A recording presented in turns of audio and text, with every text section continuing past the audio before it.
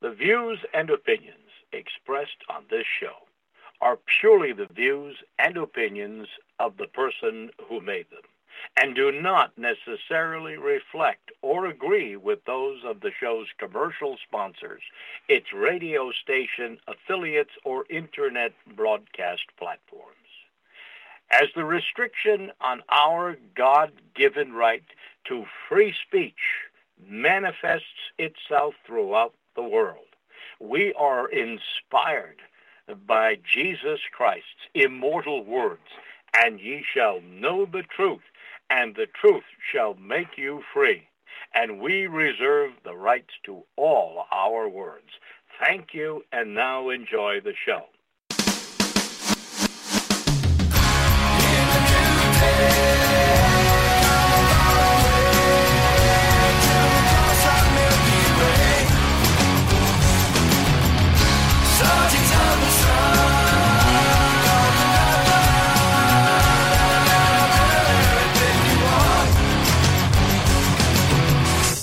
Learn who rules over you, simply find out you are not allowed to criticise. You are listening to ACH, I'm Andy, your host, and today I'm delighted to welcome my dear friend Dr. Peter Hammond back to the show. So let's bring him up right now. Peter, are you with us? I'm with you, yes, thank you, Andrew. Excellent. And what Peter's got for us today, folks, is a presentation entitled The Real Story of the Christian History in Africa. So Peter, where would you like to start us off today? Well, Andrew, I've just been off on a mission to Mpumalanga, and I've been lecturing on African church history for the last week with students from about 20 different nations across Africa, and meeting pastors and discussing with missionaries and pastors and evangelists and training from all over Africa, from Liberia and Ghana, from Uganda and Kenya, from Nigeria and Madagascar, Tanzania. It really gives you a different perspective, and I'm sure some listeners have noticed on the news rising resistance to the New World Order from Africa, particularly against the LGBTQ, gay, GB, pink agenda. The country of Uganda's banned every form of homosexuality and the grooming of children, and the president of Uganda was directly threatened by President Biden of America that America would cut off all support and switch off the lights and all that sort of thing for Uganda if they didn't accept the LGBTQ agenda from America. And the Ugandan president said, go ahead, our Christianity is more important to us than any of your aid. And you can see from Ghana as well, there's been tremendous rising resistance, and they've made the strong point, which is a very valid point. Why is it that the West is so concerned about gay rights in Africa when they don't seem to have any interest in the same gay rights in the Middle East, and how in the Middle East, Muslim nations have the death penalty for homosexuality, throw gays off rooftops or hang them in Iran and so on, and Saudi Arabia might have them beheaded. But here they're concerned about laws in Africa to protect people from homosexual abuse, homosexual rape, and the grooming of children for perversion. And now suddenly the West is selectively, hypocritically targeting Africans, but still giving most favored nation status to Muslim Middle East countries, which might have the death penalty for homosexual rights, pointing out the hypocrisy of Western businesses that all go in June into the whole rainbow image, changing the corporate image to incorporate the colors of the LGBT community, but they don't do it in the Middle East. So, what hypocrisy is this? Do they only promote gay rights where gay rights are entrenched, where it's virtue signaling and might affect some profits for the company, but not in countries in the Middle East where it is rejected and regarded with such repugnance that there's often the death penalty connected with it? So, how hypocritical is that? But I think many people might be very surprised to hear that the fastest growing sections of the Christian church worldwide are in Africa and South America. So the center of gravity or equilibrium of the Christian world has moved from the northern to the southern hemispheres, to what they call now the global south. So now the fastest growing churches in the world are found in Africa, South America, and parts of Asia. And the traditional Christian countries of North America and British Isles and Europe, especially Western Europe, are in many cases stagnating and declining and contracting. So today there are vastly more Christians in the Congo than in Belgium, which once ran the Congo. I remember when I was converted, many people talking about, well, what about the cannibals in the Congo who've never heard the gospel? Well, I've had pygmies from the Congo attending my biblical worldview summits and Great Commission course camps. We've had people from Maasai in Kenya and other very exotic tribes attending our camps. And I can tell you there's vastly more Anglicans in church in Nigeria every Sunday than there are in the whole of the British Isles and North America combined. So today you would have about 18 million Christians in just Nigeria who call themselves Anglicans in church every Sunday, compared to a fraction of that in the British Isles, Australia, New Zealand, and Canada combined. So the center of gravity for many denominations and Christianity as a whole have moved towards Africa. And it's because of the sacrifices and the commitments, the tremendous missionary work, and also the blood of the martyrs in Africa.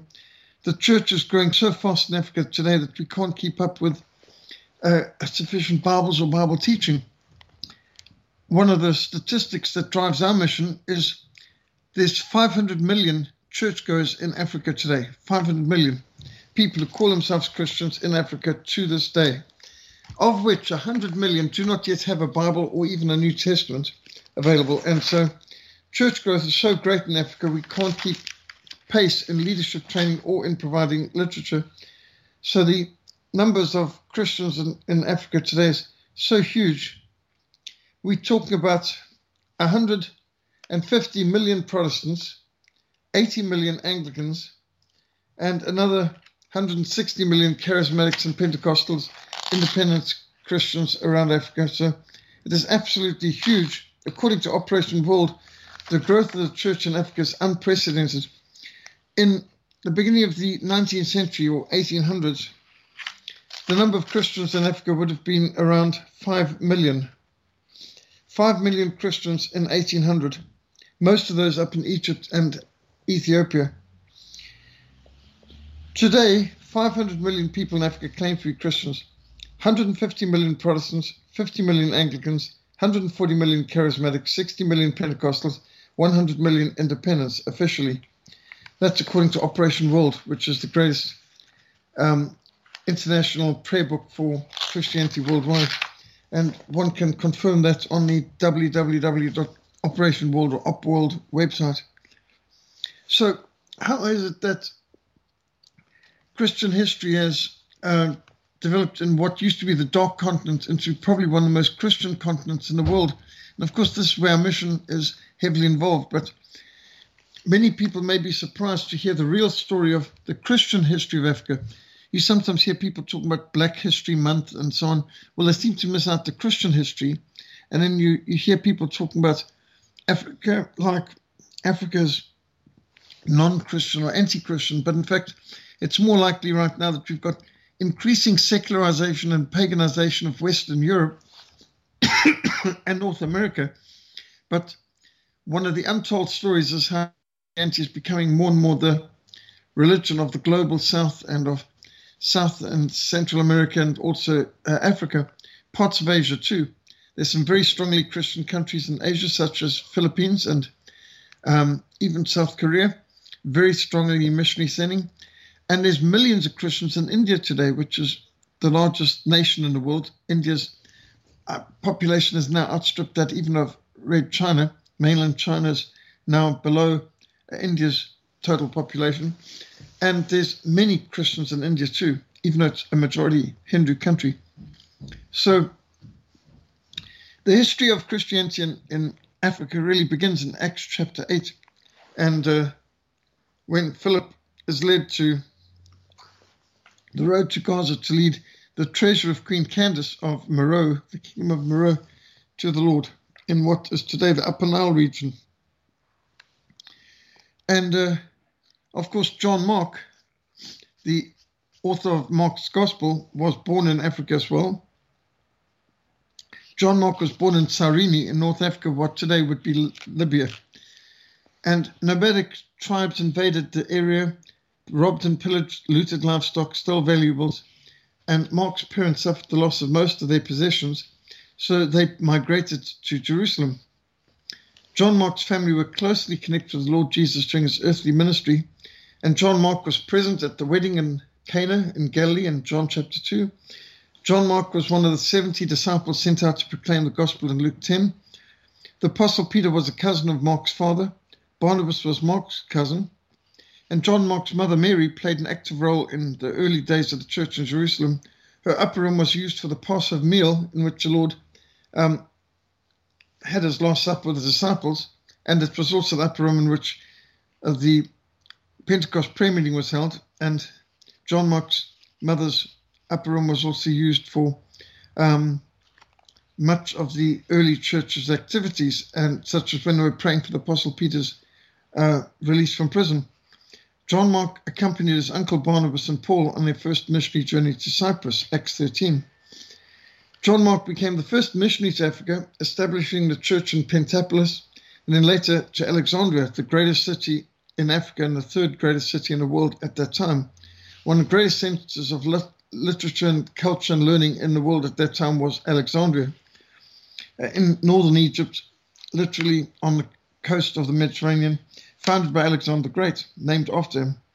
So John Mark interacted with the Greek philosophers and the Hebrew rabbis, the Persian and Indian seers, and the Egyptian teachers who gathered in Alexandria, who debated world and life views.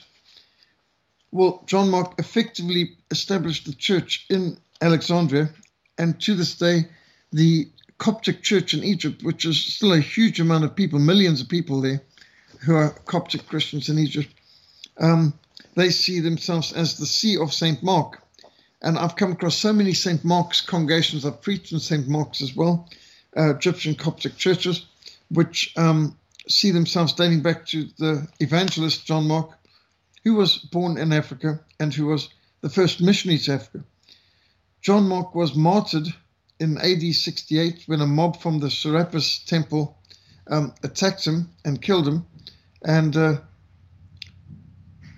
Egypt became a majority Christian country already by the 4th century, and they've endured 14 centuries of Islamic persecution since the Arabs managed to colonize Egypt back in the 7th century. So some of the greatest names in early church history were African. I think many people forget this, but some of the greatest names in the early church fathers were North Africans.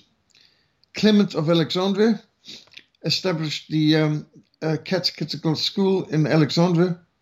Origen of Alexandria, one of the most prominent theologians and writers of the early church, he revived the catechetical school of Alexandria, where Clement had once taught. And Origen did a tremendous amount of ministry and evangelism throughout. After him, Tertullian of Carthage. Tertullian is the first of the early church fathers to use the word Trinity in Latin. And he was in what today would be considered Tunisia, Carthage at that time. And Tertullian wrote some of the greatest defenses against the Gnostic heresy. And he wrote the Apologies on Apologeticus, addressed to Roman magistrates, defending Christianity and advocating and initiating the whole principle of religious freedom as an inalienable right. One of the first to ever do that. There's also Cyprian of Carthage, a church father and a martyr, who was killed for Christ during one of the persecutions of the Romans, a very prolific writer. Athanasius of Alexandria, who became Bishop of Alexandria for 45 years. He spent 17 of those years in exiles ordered by 5 different Roman emperors. Alexandria was the leader most associated with the first Nicene Creed, which defends and articulates the Trinity doctrine, but also the Athanasian Creed, which is in our prayer books and one of the great ecumenical creeds that all Protestants, even Catholics and Orthodox, hold to as the definitive description of the Trinity. Athanasius was such a pillar of the church. He fought against Arianism, which is like the Jehovah's Witness view of the time that Jesus was a God, not God, denying the Trinity. And the term Athanasius contra mundum, Athanasius against the world, comes from a stand against the attacks on the doctrine of the Trinity, and he was the great preeminent champion of the doctrine of the Trinity. Athanasius, who came from Alexandria. And then there's Augustine of Hippo, one of the greatest theologians of the first millennium. And remember that even Professor Martin Luther was an Augustinian monk. In many ways, Augustine is the one who first articulated what later came as Calvinism. Salvation is by the grace of God alone, received by faith alone, that we contribute nothing to our salvation except the sin which made it necessary. Augustine wrote two of the greatest bestsellers in the history of the church, one being Confessions, which is his testimony, and the other being City of God, articulating why the Roman Empire fell. And many people were feeling like it was the end of the world when the Roman Empire, Roman civilization collapsed. And Augustine wrote this colossal book, The City of God, pointing out that men build men's cities and men destroy men's cities. But God is building a city which can never be destroyed. And that is the kingdom of God. And so at the time when people were aghast because of the destruction of the Roman Empire, the fact that even the city of Rome itself had been sacked, he drew people's attention back to the fact that we are dual citizens and the distinctives of the city of man and distinctives of the city of God. Well, Augustine wrote a lot of very important things which have influenced us to this day. He's the one who wrote that God has made us for himself and our hearts are restless until they find their rest in thee. Augustine was a tremendous philosopher and theologian, probably the greatest theologian of the first millennium, just as John Calvin's the greatest theologian of the last millennium, without a doubt. So there's so many important things, including the fact that the principles for a just war were first articulated by Augustinian, and it guided Christian Europe for many centuries to go. Now, in fact, as we're involved in a very unjust war at this time in Ukraine, it would be wise to look at the principles of a just war, which Augustine demonstrated from the scriptures. War must be a last resort, not the first resort. It must only be after total failure of all diplomatic, peaceful means. A just war must be a defensive war, never an aggressive war. And that a just war must be waged only against military targets, never targeting civilians. To target civilians is immediately an unjust war. A just war must have a just cause, and it must be waged by just means, which includes the fact that when you go to besiege a city, you're not to cut down the fruit trees. And so, because fruit trees are so essential for life, the idea is your weapons used should not be so indiscriminate that they damage nature and damage agricultural potential. So, you'd think aerial bombardments and carpet bombing of cities, targeting civilians would certainly not qualify as a just war. And a lot of the weapons used are not just in that they don't distinguish between the combatants and the non-combatants, the civilians and the military, or for that matter, wildlife, animals, domestic animals, and nature. So the just war principle was important, also laying out the fact that the cost of a war must not exceed the benefits. You've got to count the cost ahead of time. If the benefits are going to be less than the cost, it's not worthwhile going to war. You've got to consider, do you have a reasonable prospect of success? And will the cost be way outnumbered by the benefits? So cost benefit analysis was part of a just war. And so he put a lot of common sense and biblical principles together, and that guided Christians for many centuries to come. So we have a tremendous legacy in Africa from John Mark in particular. John Mark, who wrote Mark's Gospel and who gave his life for the faith in Alexandria. The Gospel of Mark was the first Gospel to be written, and it's the shortest, and it relates, interestingly enough, the most miracles.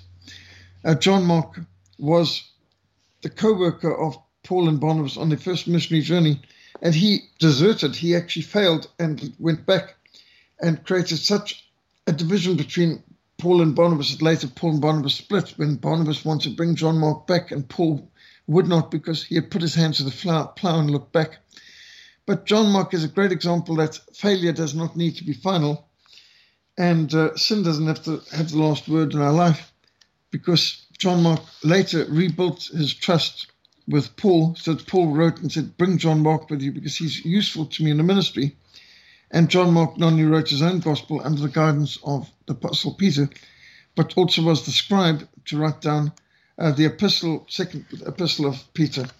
In many different ways, you can see John Mark really rose again from the failure of his early life of deserting the Apostle Paul in the field to becoming a powerful evangelist in Egypt and being the first great missionary to Africa. Another great missionary to Africa was the Apostle Matthew.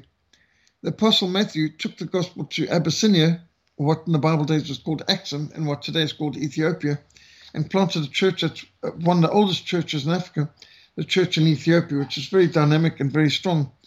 Matthew was later axed to death in Abyssinia, and the blood of the martyrs led to a great and powerful church. He died about the year AD 60 in Nabada, Axum, in what later became Ethiopia. So another question to ask is, if Christianity started in North Africa, and at one time North Africa was the stronghold of the church, why did Christianity die out in Northern Africa? Not that it died out everywhere, it stayed consistently strong in Egypt and Ethiopia to this day. But in Sudan, for example, Northern Sudan and Libya and other parts of North Africa like Algeria and Tunisia, Christianity died out. And the question is, why did Christianity die out in Northern Africa at one time? And it's worthwhile noticing for 1,000 years, Christianity predominated in Northern Sudan. What today's Arabic Sudan was for centuries a majority Christian kingdom. But one needs to recognize that while the early Christians in these countries resisted Islam when it came and did not fall from the outside, they later were corrupted from the inside. And the reasons why North Africa became overwhelmingly Islamic when it had at one time been Christian needs to be understood. And the first thing is that there was tremendous centralization.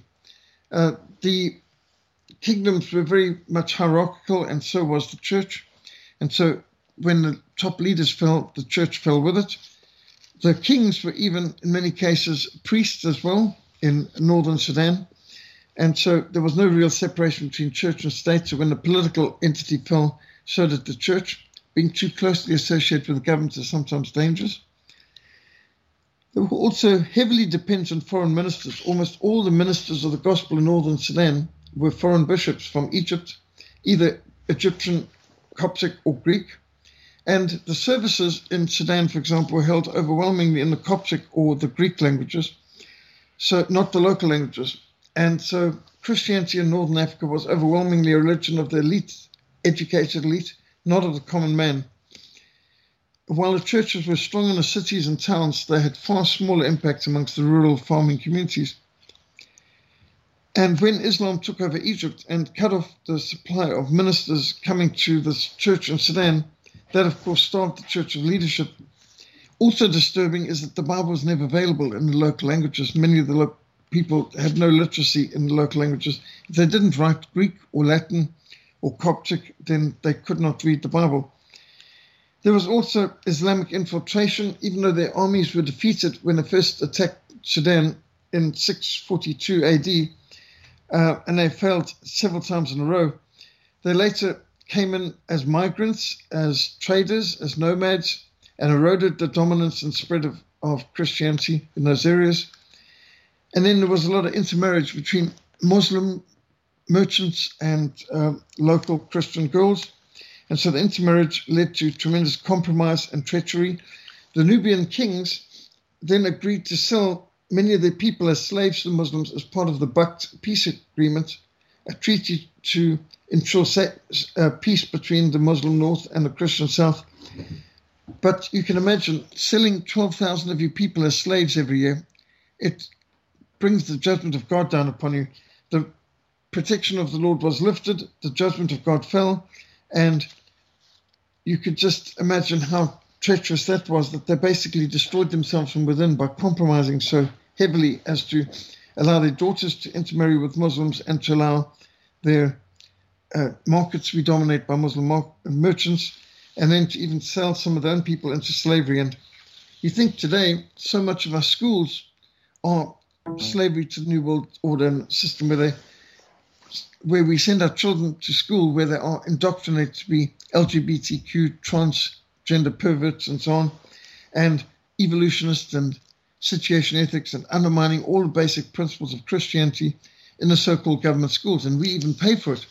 Is that not selling our children out into a form of slavery? So it's worth noting that the decay came from within. Christianity did not die out in northern Africa because of external persecution by Muslims. The churches were empty and being abandoned long before Islam filled the vacuum and became well established. Very few of the Nubians, for example, were literate, and their services, being in foreign languages of Greek and Hebrew, meant the word of God was not well known amongst the common people.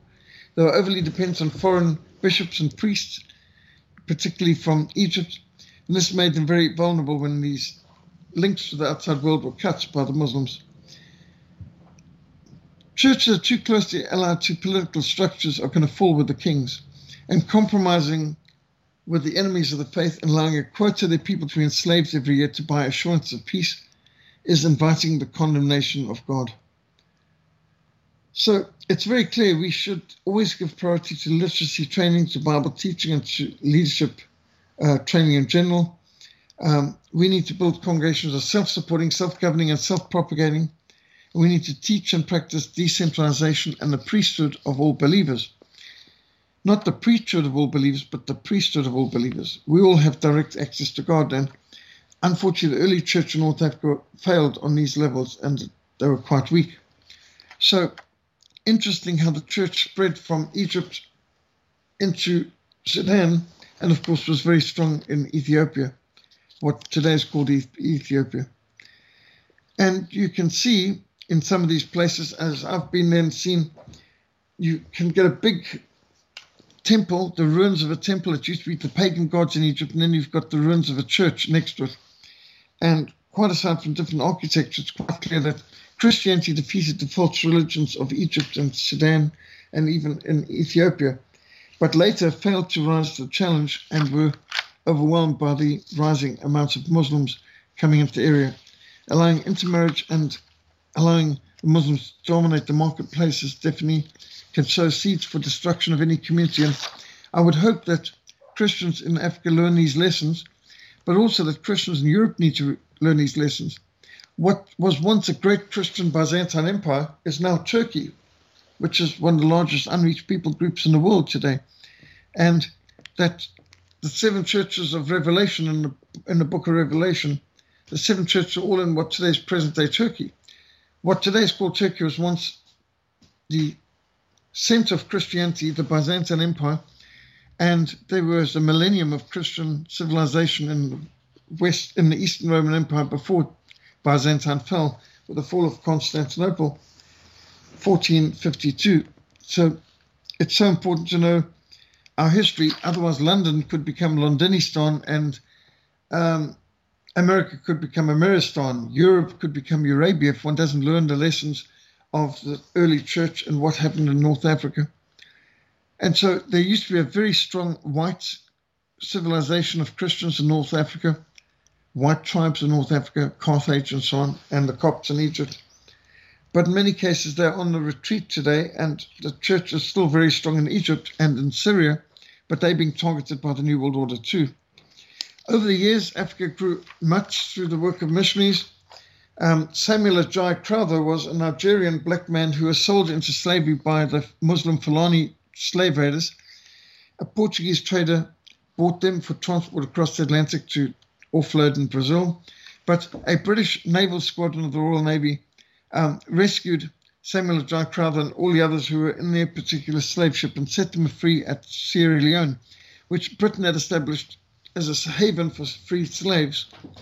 So Samuel Crowther was rescued in 1822, converted to Christ in 1825, and he was later consecrated on 1862 at an overflowing Canterbury Cathedral as the first African bishop of the Church of England, and then had to undertake a mission against the slave trade in Nigeria, where of the 145 Europeans on expedition, 130 were struck down with malaria and 40 died. Imagine 40 members of a single team dying on one mission. Well, they succeeded in winning the local people to Christ and establishing a very strong Anglican communion in Nigeria, to the extent that Nigeria still has one of the largest collections of Anglicans in the world today. Samuel Ajay Crowther did a lot to win his own people, the Yoruba people, to Christ, and he even had the joy of baptizing his own mother, and she took the Christian name Hannah. So he had taken the name of Samuel Crowther after a church missionary Saudi bishop, and so his given name was Ajay and his Christian names were Samuel Crowther. So Samuel Ajay Crowther stands out as an extraordinary Nigerian Anglican who laid such good foundations that today Nigeria has one of the largest communities of Christians in the whole of Africa, a very huge nation. Robert Moffat was a Scottish missionary of the London Missionary Society who had the privilege of winning one of the most notorious gangsters, murderers in the Cape to Christ, and being able to really see transformation in his life when he brought him into Cape Town.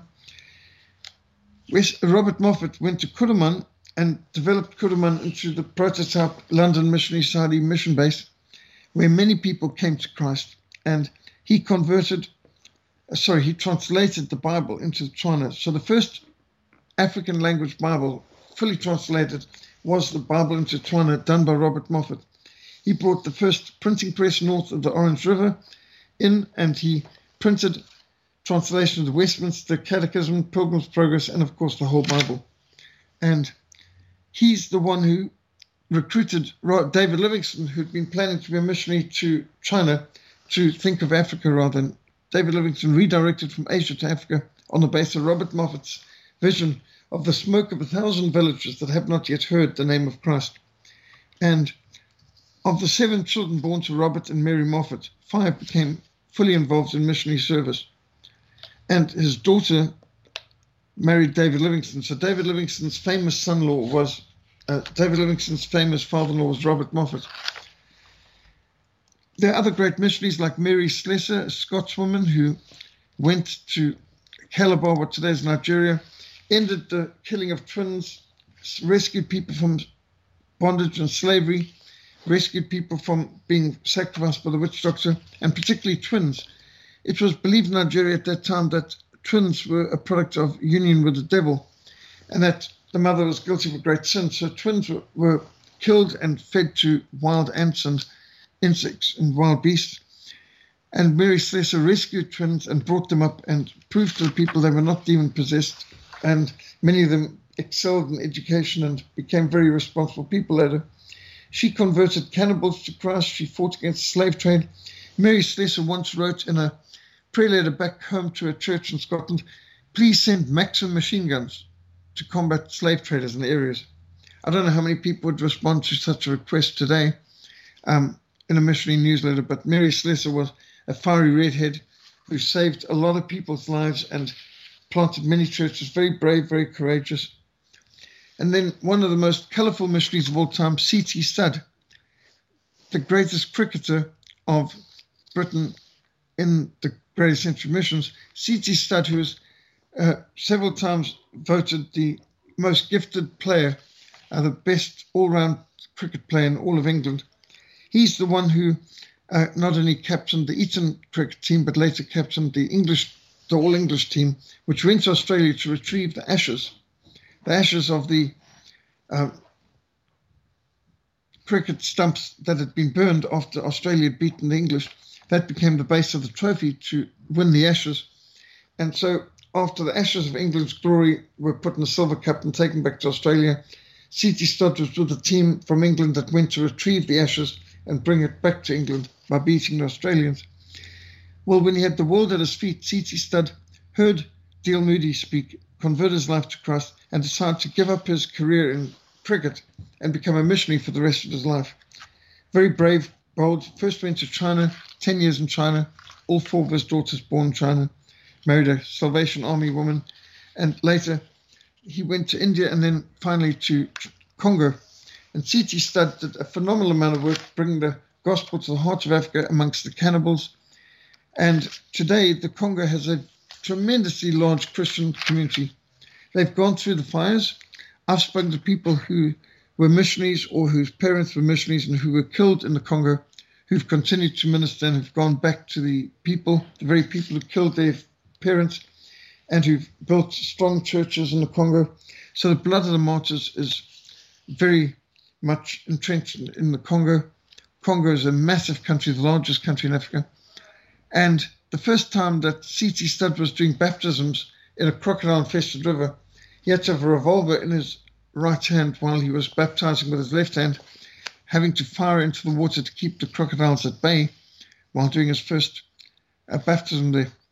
As C.T. Studd said, some like to live within the sound of church or chapel bell. I want to run a rescue shop within a yard of hell. And so we've gotten to an intriguing situation that through the work of great missionaries like David Livingstone, who walked across Africa from coast to coast, and Gordon Pasha, that's General Charles Gordon, who managed to free the slaves in Sudan, and the work of great explorers like Henry Morton Stanley, the journalist who founded an empire and created the modern Congo Free State, ending human trafficking, slavery, and cannibalism in the Congo. Africa today has more Christians than Europe, and it's an extraordinary achievement considering Africa was the dark continent not that long ago. Some parts of it still are quite dark. So I was part of the largest missions conference in history, which was in Cape Town.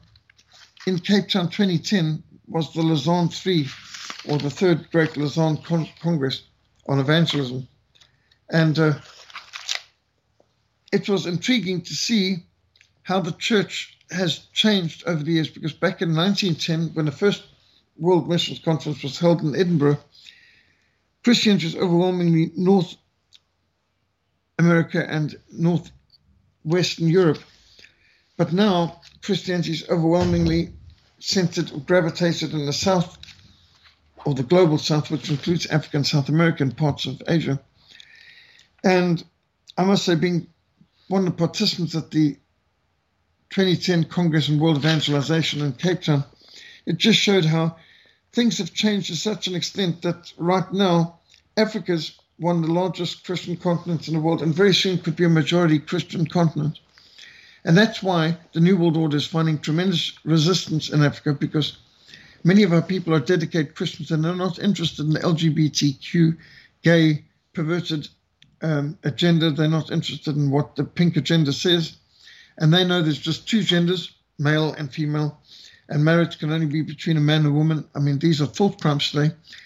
If you've seen the tremendous film on What is a Woman by Mike Walsh, you'll see how plainly, after all the confusion in America, he goes out to Africa and he asks some of the Maasai people, can a man become a woman? Can a woman become a man? And the answer is just very straightforward, no.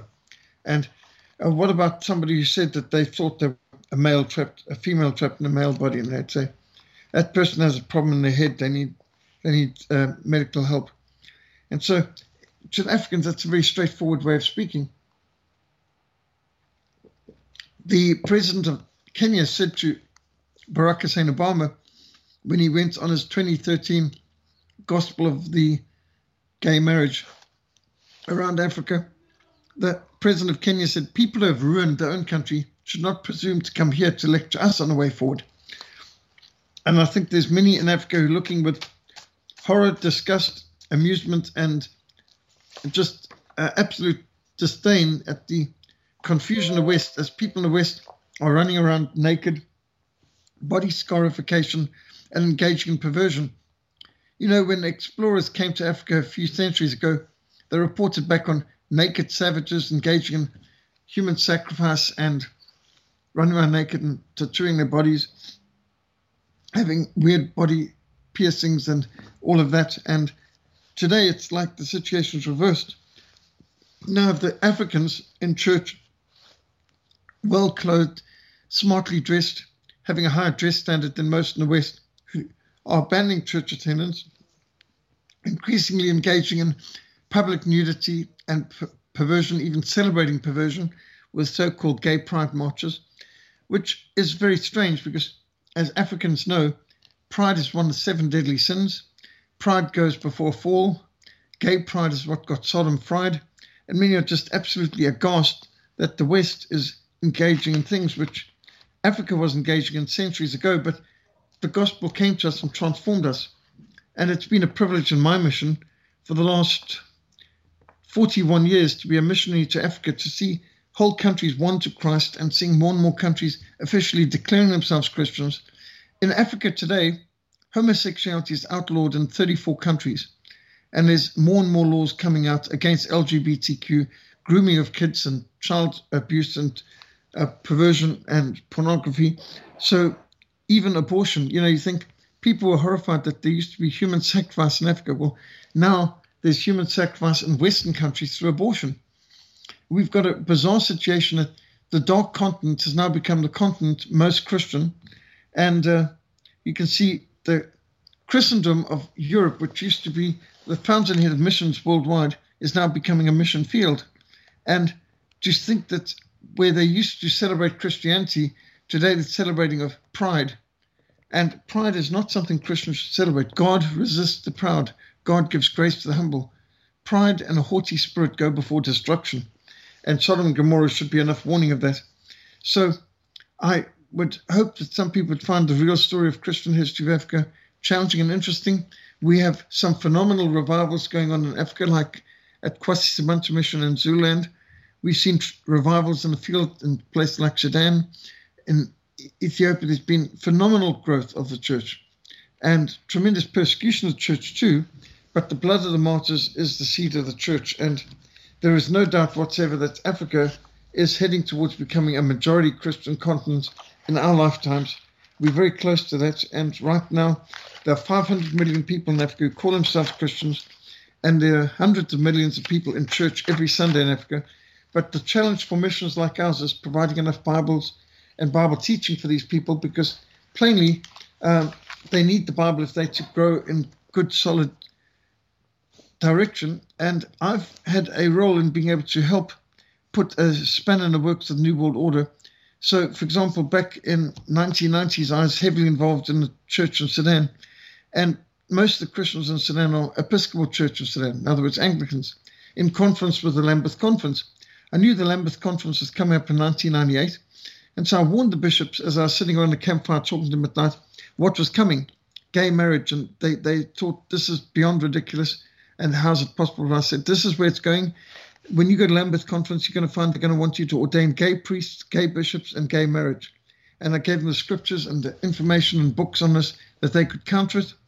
And at Lambeth Conference, the Anglicans from Sudan, Uganda, Kenya, and Nigeria managed to turn the tide and outvote the Western liberals who were trying to bring in gay priests and gay marriages and so on. And at the end of that, they came back and reported to me that the liberals, we're talking about the liberals who always have been screaming against racism. Do you know what they said to the bishops from Sudan and Kenya when they told them, well, the Bible forbids this and this is an abomination? They said, the only reason you're saying that is because you're illiterate and uneducated. So literally you had these liberals scorning the bishops of Africa for being Bible believing and trying to have a biblical position. And then they were even accused of being stupid and bigoted and narrow-minded and so on for wanting to be biblical. So isn't it interesting how racist our liberal friends can be when their agenda is the one under attack? And then Africans are suddenly being sworn at by so-called Christians in the West because they weren't held to evolutionism, or they believe literally that the Bible is true from cover to cover, every word. And for holding to the inerrancy and authority of Scripture, they're now being dismissed and insulted by these so-called liberals in the West, who obviously aren't quite the open-minded people that they claim to be. We're facing such a tidal wave of intolerance.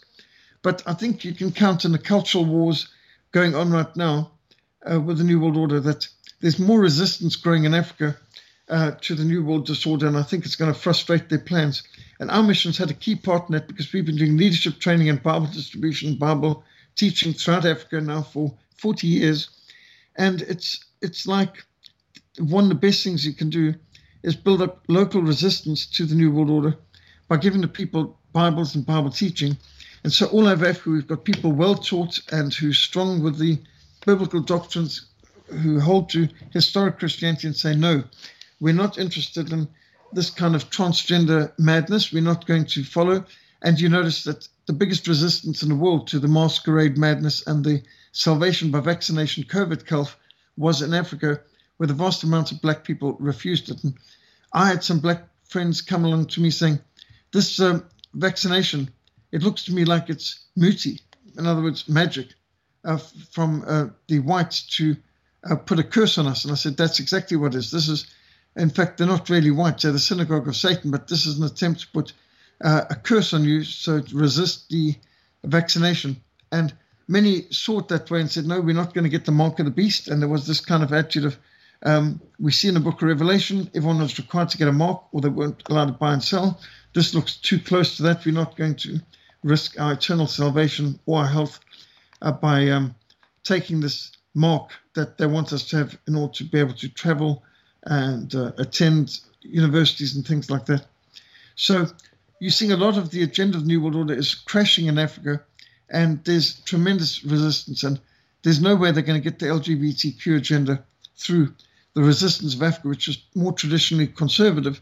And having come out of paganism, they less enthralled by the West being enamored by paganism. People who want to come along now and say we want to redefine genders and we want to do things that the Bible condemns and call it an alternative lifestyle. That's not working in Africa.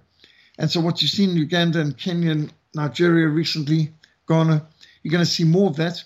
And there's a growing conservative movement in Africa which is going to create such a roadblock. New World Order will not be able to corral Africa into this new promote. Back to you, Andrew. Thank you, Peter. And I would encourage all of you listening who have the wherewithal to do so to support Frontline Fellowship's work, Peter's mission, because his mission, his church, their primary role is to spread the word of God. And many churches will say that, but you go to them, whereas Peter goes on all sorts of tours, missionary visits. He's done so throughout the world to actually turn people to Christ. So he goes to them. And that's why I enjoy working with Peter so much, with all the work that he does. So now that I do this show as a hobby, and it's a great hobby to have, I get to speak to my closest friends and get important information out to all of you who've supported the show over the years. I don't take donations, so if you do want to support the show, the best way to do it is to send a donation to Frontline Fellowship. And Peter's details are in the post for all our shows, but I'll just give you his email address. It's peter@frontline.org.za. That's peter@frontline.org.za. And don't forget, what do the New World Order hate more than anything? They hate Christianity more than anything. And that's why they attack all what was the historical Christian countries, the Western countries. That's why they've been under such attack in so many ways. But what was the first attack that they did? The first attack that they did, before they pushed all the liberalism and the free love and the drugs and all that garbage, it was taking the prayer out of schools. It was separation of church and state, because they recognised that the historic Christians had protection from God because they prayed to God, and many of them lived an honest Christian lifestyle. So they needed to remove God's protection from these people so they could attack these people, and that is what's happening today. So if you want to fight the New World Order, the best way to do it is to recruit Christians, to spread the word of God and encourage people to turn to God, to pray, and then God will in turn help them and we need as many of them as possible to get God to help the world as a whole to overcome the New World Order. Peter, your thoughts? It certainly does frustrate them no end, because the most revolutionary thing you can do, reactionary to the New World Order, the greatest resistance, is believe the Bible, be straight, get married, have lots of children, and that frustrates the life out of the pagans and New World Order perverts. They are furious with what's going on in Africa. It's so funny how many times you hear these liberals calling black bishops in Africa stupid and uneducated. There was an example just recently where at Lambeth Conference there was a screaming and ranting and raving by a bunch of Anglican priests in England about the Bishop of Uganda, who they said had called for the drowning of gay children. And of course he had done nothing of the sort. The fact of it, when we got to the bottom of the story, was the Bishop of Uganda said that Jesus said, things that cause people to sin are bound to come, but woe to the person to whom they come. It would be better for him that a millstone be tied around his neck and be cast in the depths of the sea, than that he cause one of his little ones to stumble. Now, the Bishop of Uganda was not calling for the drowning of anyone, let alone children. He was speaking about what Jesus said. He had quoted what Jesus said about men who cause children to stumble. And he is quoting from the Bible, a well-known passage, but maybe Church of England ministers are so biblically illiterate they missed this, the fact that he is quoting from the Lord Jesus, from the Bible, from the Gospels itself. And he was not calling for any violence or taking law into your own hands. He is saying it's so serious to groom children in perversion. The Lord Jesus said it's better to have a millstone tied around your neck than that you cause one of the little ones to stumble. Now that's a warning about the seriousness of child abuse and grooming of children for sexual sins such as homosexual perversion. And it just shows how the Ugandans are so much more biblical than the priests in the Church of England in England. And right now we can see a resurgence of Christianity in Africa, and getting back to the Bible and interested in what the stands should be. So giving good Bible teaching in Africa is doing a lot to frustrate the New World Order. And I think they're so frustrated that we had this church conference in Cape Town 2010 that Red China literally mobilized cyber war against our church conference. We had a massive church conference, 4,200 representatives of 198 countries gathered in Cape Town at the International Conference Center. But there were another 150,000 participants in over 100 venues that were going to participate online by an interconnectivity on the internet. And on the opening day of our conference, 2010, October 2010, back in Cape Town in 2010, China unleashed cyber war against our conference center and collapsed the entire telecommunication system, the internet, introduced millions of hostile hits, which totally destroyed all the different satellite sites where another 150,000 people are going to participate in another 98 countries. And to think China would have wanted to waste so much cyber war potential on a missions conference, what's so significant about this missions conference? And it just shows you again, we probably devalue and don't realize how important it is that even a secular superpower like Red China would unleash cyber war, the worst the world's ever seen, on a single missions conference. They also ensured that not one of the 330 Chinese delegates attended the conference. They mobilized 10,000 secret police to stop over 330 ministers in China who were meant to be delegates, participants in the Cape Town International Conference on World Evangelism in 2010. So not one Chinese delegate from Red China, mainland China, made it.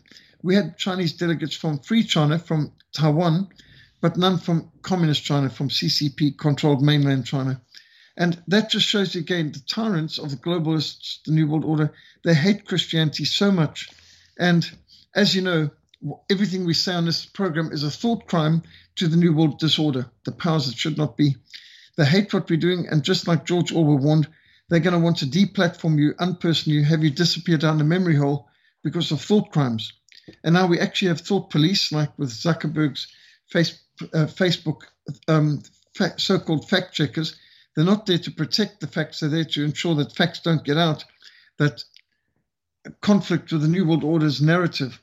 So what a joy to be a counter-revolutionary and a reactionary causing resistance to the New World Disorder. And I delight in evangelism, in prayer, in Christian teaching, home education, Christian textbooks, because all of that is striking a blow against the globalist New World Order. And anything they call a thought crime, I know is actually advancing the cause of faith and freedom.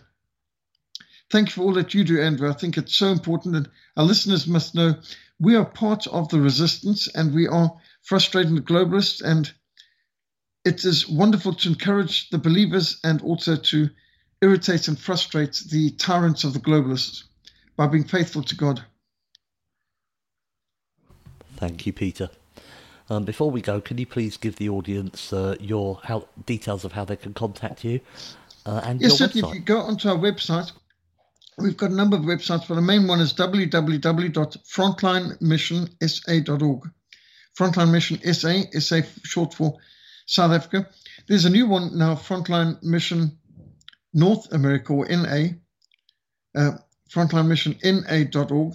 For our North American, they've even got books available in North America that can be bought, like Slavery, Terrorism, Islam, The Historical Roots and Contemporary Threat, and other of our classics. So please contact us. My email is Peter, P-E-T-E-R, at Frontline,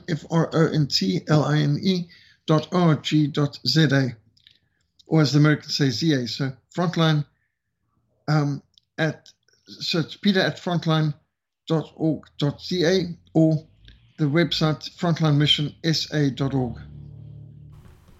Thank you so much, Peter. Folks, you have been listening to a show entitled The Real Story of the Christian History in Africa. Peter will be back with us at the same time next week. I'll, of course, be back with you all tomorrow. And until then, thank you for listening. Have a wonderful day, and bye.